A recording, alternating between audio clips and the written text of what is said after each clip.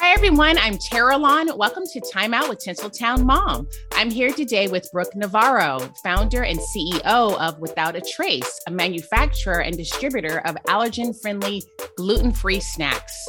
Prior to Without a Trace, Brooke worked on Wall Street for over 10 years.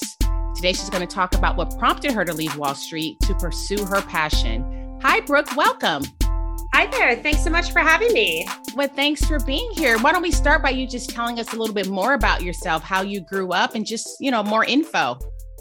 Sure. So I grew up in Milwaukee, Wisconsin, and I grew up with food allergies. My mom and me, that was always part of our life, something I've experienced, and pretty simple upbringing. My parents were both blue collar jobs, and we spent a lot of time just hanging around the yard with our dogs. And my dad was very involved with auto racing, so I spent a lot of my childhood at racetracks. And then after that, I moved out east to go to college in Washington, D.C., and started moving all around. And this is actually my third career. Prior to Wall Street, I worked in television. So still trying to figure out what I want to be when I grow up. Well, yes. What type of food allergies did you suffer from? So I'm allergic to tree nuts, one of the, what we call big nine. My mom is allergic to tree nuts, peanuts, and legumes. So growing up, we never had nuts around the house for sure. And then when my daughter was born, she also has food allergies, and she has peanuts and eggs. So I always say we're a really fun family to go out to eat with. Right, exactly. So today we're talking about your career and you being on Wall Street. I know you were also in broadcasting, right? Yes. Prior to Wall Street, and just what made you leave those things behind and pursue your career? Because I know there's a lot of moms now that may be working jobs or even have careers, but they have other passions that they want to pursue. So I really want to delve into what prompted you to make your career shift. So let's go back to your childhood though. What did you always think you wanted to be when you grew up? It varied a little bit, but definitely there was a lot of astronauts. I watched the movie Space Camp, I don't know how many times. Fighter pilot. I also watched a lot of Top Gun. I also get the Nintendo Top Gun game. We used to rent that at Blockbuster. Oh, yeah. Huge fan of both of those. And then, as I got older, I kind of realized science wasn't really my jam. So astronaut probably wasn't a good one. And started looking at thinking maybe I'd be a lawyer. And then I fell in love with news at a very early age. My parents very much like to watch the news. I have very distinct memories of being probably 7 or 8 sitting down watching the local news. Like I look forward to that every night. We actually got cable television during the first Gulf War because my parents wanted to be able to watch coverage on CNN. And I watch news all the time. I love news. And to this day, I love news. I love watching it, reading it, learning about the world. And that got me thinking I probably want to go into maybe political communications or journalism, something along those lines. Okay. So what did you major in when you went to college? Journalism. So okay. I did wind up doing journalism, which is an excellent degree, even if you don't want to be a journalist. Yes. How to write really well and be very thoughtful and to the point is an excellent skill. Yes. So I highly recommend. Yeah, I agree. So after college, after you graduated, where did you go from there? I did the local news route. So my first job was in northern Minnesota. And then I went from there to another small town, and it's kind of how you grow up in local news, right? You go where the jobs are. But by the time I was in my mid to late 20s, I realized as much as I loved news, I didn't love being in news, the business of news. I saw it becoming, more about entertainment in a lot of ways than about actual news. And I also hated not being able to pick where I was going to live. Right. Very little control. So I thought about going back to school. I thought about getting a master's degree in German language and literature. That was the other thing I studied in undergrad. And then I realized, what am I going to do. I'm probably going to try to get a professor job and again, not be able to pick where I'm going to live. Yeah. Yeah. So I did what a lot of people do is I hit the reset button and I went to business school. Oh, wow. So you got a business degree. I did. I got my MBA. Okay. And then after you got now, did you have kids at this point? I did not. No. Okay. I was in my late 20s and didn't know really what I wanted to do, but I figured an MBA is a really good degree. I can do something with it. And I really wanted to pick where I was going to live. And I really wanted to get to New York. So I was able to finally make my way to New York when I got into school there. Okay, awesome. So what happened after you graduated with your MBA? Where did your career take you? So I fell in love with corporate finance very early on in business school, right? It's one of the first classes you have to take. I had never been exposed to it, but I thought it was fascinating. You could take all this information, kind of like journalism, put it all together and figure out what a company is worth, or, what a company should do strategically. I thought that was fascinating. So I turned to my classmates and I said, well, what could I do with that?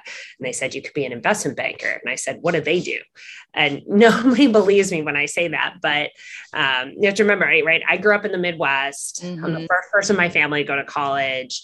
I had no idea what an investment banker was. And luckily, if you're in an MBA program to be able to recruit for an investment banking job, there's a very well-worn path that you walk down. Mm-hmm. And so I did that. I actually got a job at Lehman Brothers right before the collapse. But luckily Barclays then, kept almost everybody on from Lehman Brothers. And I built my career there in investment banking. Okay. And then you were there for how long? I was there for a decade. Okay. Yes. So from, hey, corporate finance is really interesting. What can I do with this? To a decade later, wow, I can't believe I'm still here. Yeah. Now, were you enjoying it when you were there? Like while you were there, like, was that your passion, or like, were you thinking I want to do something else? I really liked finance, right? It goes back to, I think I really like business. Mm-hmm. I think what has always driven a career change for me is things change in your life, right? When I was in journalism, while I enjoyed it, I wanted that control over where was I going to live. And I didn't want to spend the rest of my life jumping around. Then after a while, I was on a plane all the time. And it was a very challenging lifestyle for our family. I wasn't around a lot. And I decided I wanted to do something where I could see my kids more often. Yeah. Now, how old were your kids like during this period when you were on Wall Street? So I had both my kids while I was working in banking. And when I left, the oldest would have been almost 3, and the youngest was less than a year. Oh, so they were very young, and you were traveling and everything during this period. Yes. And I love to travel. Don't get me wrong, but yeah. It was very hard on our family for me to be gone 3, 4, 5 days a week on a regular basis. Mm-hmm. Now, while you were working in this finance job, like, were you thinking, oh, I have other gifts, I have other skills that I want to use? Like, what was going through your mind just when you were there, as far as like these other passions that you had brewing? I really missed the public speaking aspect of journalism and television. I mean, the one piece I didn't mention of how I got into broadcast journalism as opposed to print or another form of journalism is I went to a high school for the performing arts, and I did competitive public speaking, and it's something I've always really enjoyed. And while I would, use some of those same skills, it wasn't something I got to use on a regular basis. So I did miss that. And I also, was like, how can I do something that gives me a broader view of how companies operate, right? I often came at it from the finance and the capital structure standpoint, but how else could I think about the world and, look for a broader point of view? Mm-hmm. Now, how far into your Wall Street career were you thinking that maybe you're going to take another career shift?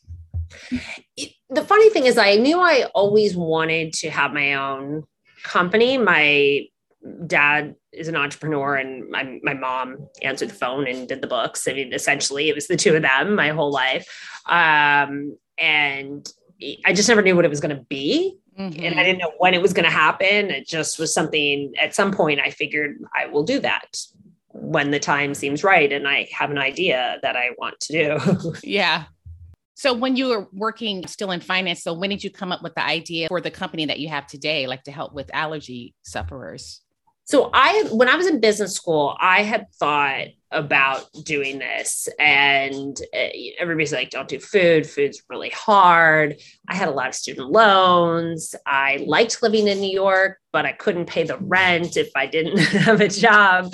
And so I just kind of shelved the idea, but it was always there. It was always percolating because I spent my whole life incredibly frustrated with the amount of things I couldn't eat, not necessarily because they contained what I was allergic to. I think with a food allergy, you get kind of used to that. There's just certain things you can't eat, but it was the may contain traces of label on foods that I'm sure everybody's seen. That's really frustrating because you're like, well, I'm not technically allergic to it, but I could be allergic to it.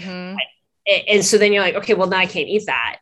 And suddenly that becomes really frustrating because you see something like, oh, I should be able to eat that. No, I can't.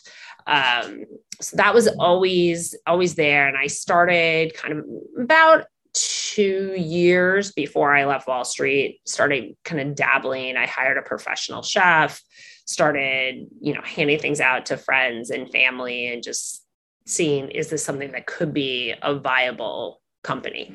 Oh, like what were you making? Like snacks? What were you making at that point?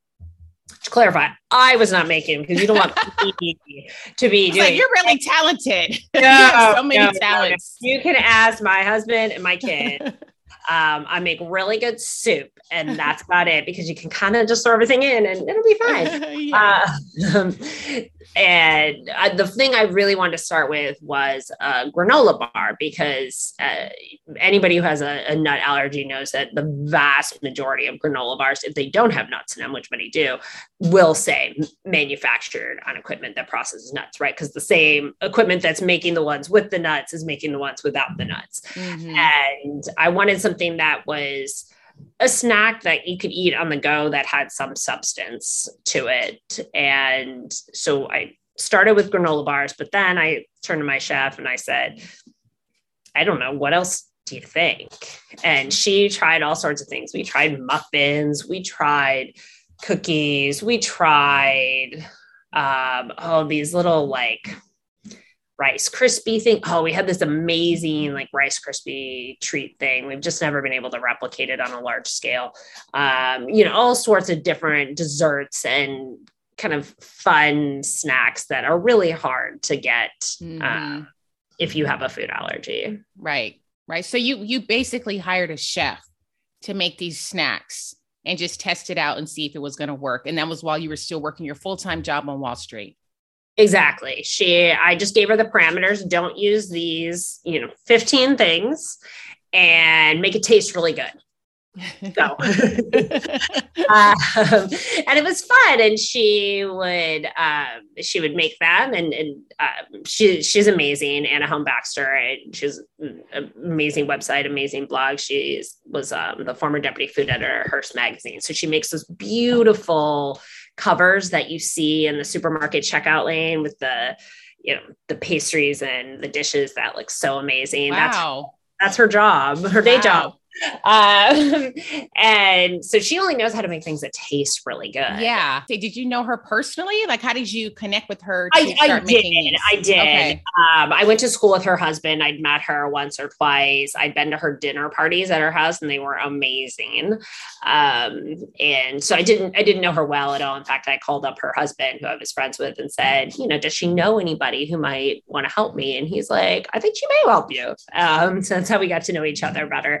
And I think she thought it was fun because she'd never done something like it before and just experimenting. And she would send things with actually her husband. His office was near my house in Brooklyn. So she would send it with him and I'd pick it up from him and take it home and, send her notes and we'd get on the phone and, go back and forth and I'd go drop it off at friends' houses. And we just iterated for about 8 months. Oh, wow. So tell us what that looks like. You're working a full-time job. You have 2 little kids. now you're starting a business on the side. Like what type of hours were you spending with your job versus your passion with your kids? Like, what did that look like during that time? I'm imagining it was challenging, but you made it work somehow. It was about 90% my job and 5%, okay, maybe 85% my job, 10% my kids and my family, about 5% this, right? I mean, there's a reason it took us 8 months to get through the initial stuff, right? I wasn't going to just walk away from my job, and I wasn't in a rush necessarily. I just was curious, could I make something that tasted good? And it was very much, maybe we chat every other week, and I'd forget to pick them up sometimes. Yeah, I'd be like, can I get the samples tomorrow? One time I remember driving out on a Sunday afternoon all the way out to New Jersey where she lived to go pick them up, and just kind of squeezing things in. It was like a slow drip of, okay, now we did that. Now we did that. Okay, well, what's next? And just a few hours a week here and there, over many, many months. Yeah. Did you have like a timeline of when you thought you might transition out of your corporate or Wall Street job and transition into the company? Or what did that look like? No, I wasn't even sure I was going to start a company. Honestly, it was, one, is this even a viable product? Like, can I make something that tastes really good? That was always core to what I wanted to do. I didn't want it to taste like a free from food. So I didn't even know if it's possible. I figured it was, but I didn't know. It was only after we got through all the recipes with Anna, and then I was like, okay, well, what do I do next? And luckily I knew some other folks who had food industry backgrounds, and they're like, well, you got to commercialize it. You got to figure out, can you make it shelf stable? And then I spent some time looking for a food scientist to help me do that. And it was just this like slow and slow and slow. There was no definitive timeline or anything. Just at one point I was like, well, this is either a really expensive hobby or maybe I try to make it into a business. So it took almost more than 2 years before I actually decided, okay, we're going to make an actual business out of this. Yeah. Like, what was the pivotal moment when you realized, okay, we got something here. This could actually be a viable business. Like, what did that look like?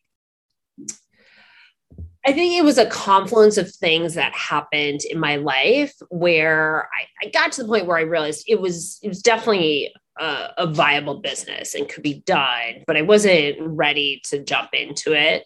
But then some things happened on the personal front, and we felt that it was potentially a time for us to leave New York. And we started kind of thinking about, what would that look like? How would we do that? And then we thought, well, if we're going to leave New York, then I can actually step back and do this. And so as that timeline kind of came together, this starting the business started to fit into everything else in life. This wasn't the driver. So I always tell people, like, it doesn't have to be the driving factor. You can figure out how to fit it into the rest of your life. Mm-hmm. No, that's important that you're saying that. Do you have any words of advice or wisdom for maybe moms who are maybe in a job, but they have a passion on the side that they want to pursue, and just kind of how to make it work while they're still in their job? I mean, I always say, because I was in that boat as well, like, do your job with excellence while you're pursuing this other thing. Do you know what I mean? Like, do you have any words like that, or anything that you think might be helpful? I think the biggest thing that was really helpful for me was the baby steps, the idea of, okay, I didn't sit down one day and say, how do I get to, what you see back here? It was simply, can I find a chef? I mean, that was like the first thing. Okay, let's find a chef, and in each thing, because that you can do, right? You can do a little bit here and there. And I would have fits and starts, things would get busy at work. I wouldn't do anything with it. I never put myself in a timeline. I never felt any major rush outside of this is something I want to try to do before I die. Am I going to try it at, 40 or am I going to try it at 60? Hopefully closer to 40, but I don't know. Yeah. And I think, just taking little manageable pieces and not saying, oh my gosh, I have to get this business off the ground versus, hey, I like making earrings. Maybe I'll just make some extras and see if a few friends want to buy them and just start there. Yeah. So how long have you been in business now Without a Trace? So we launched in 2020, interesting time with the pandemic. 2020. Oh my goodness. Yes. Okay. Yes. It was interesting. We did a lot of kind of preparation at home. We didn't have childcare at the beginning of the pandemic. And so there were big freight trucks rolling down my street, dropping ingredients off in my house for us to experiment on a larger scale at home, right? We'd only done a little bit in the lab with our scientists. We'd never done big full scale production runs. My kids helped a little bit and helped, we all know what it's like cooking with small children. Oh yeah. Yeah. They mean well. It's just, I'm sure they tasted the foods though. They tried them out. Oh, absolutely. I mean, to this day, they're very good taste testers. But we got it off the ground. Thanks very much to my in-laws who took the place of any employees we were going to hire. We made a pandemic bubble with my in-laws who came and worked for us a lot. So bless them to help us kind of manage through the pandemic and get us to at least halfway to where we are today.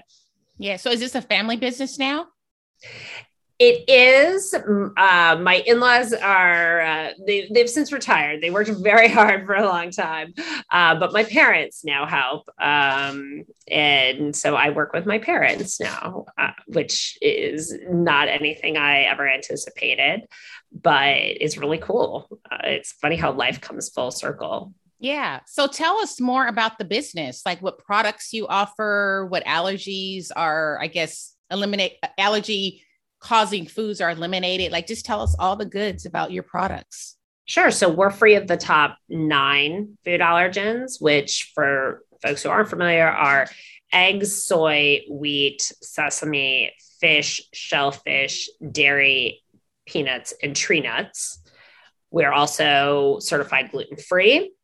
We're also entirely plant-based, and we make everything I'm sitting in part of our facility right now, our own dedicated facility. So you don't have that manufactured in a facility with line on the packaging that I was trying to avoid. Mm-hmm. We're very focused on snacks for the whole family. Nobody wants to buy 3 different snacks for 3 different people in the family.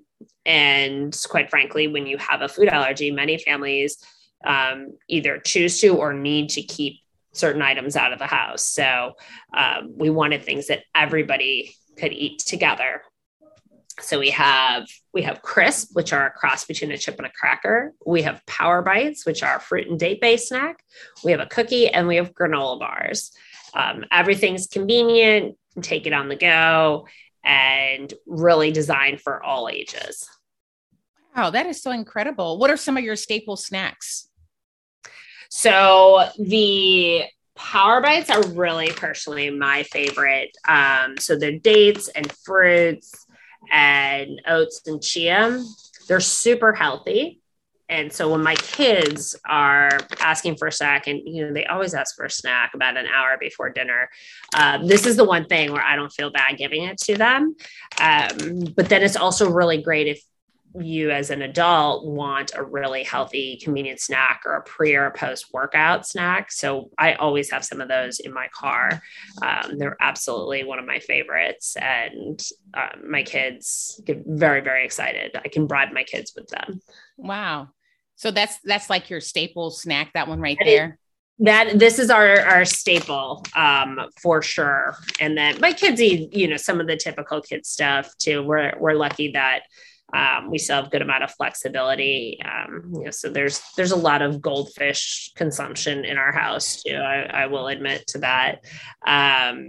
And we, really like just fresh fruits and vegetables. And I laugh right now, how kids go on different kicks. My daughter is currently on a green pepper kick. Oh. And she likes to eat. And the truth is, I really liked as a kid too. So I understand. She likes to eat raw green peppers. And for breakfast, she'd be like, "Can I have some green peppers?" I'm like, "Sure, you can have it." And the other day, the kids were joking about what other flavors we can make for Power Bites. And they were throwing out, different fruit. And then all of a sudden she got so wide-eyed and she was so excited. And she's like, "Oh, I know, you can make green pepper Power Bites." That's not a bad idea. It was so funny. I was like, I think I'll have to work on that recipe a little bit. Do your kids have food allergies? It's just my daughter. My son does not. So we're really typical of a lot of food allergy households. My husband and my son don't have any food allergies. My daughter and mine are different. We have no overlap in our food allergies. And so the whole family has to adjust and figure out, what can we have in the house? What can we not have in the house?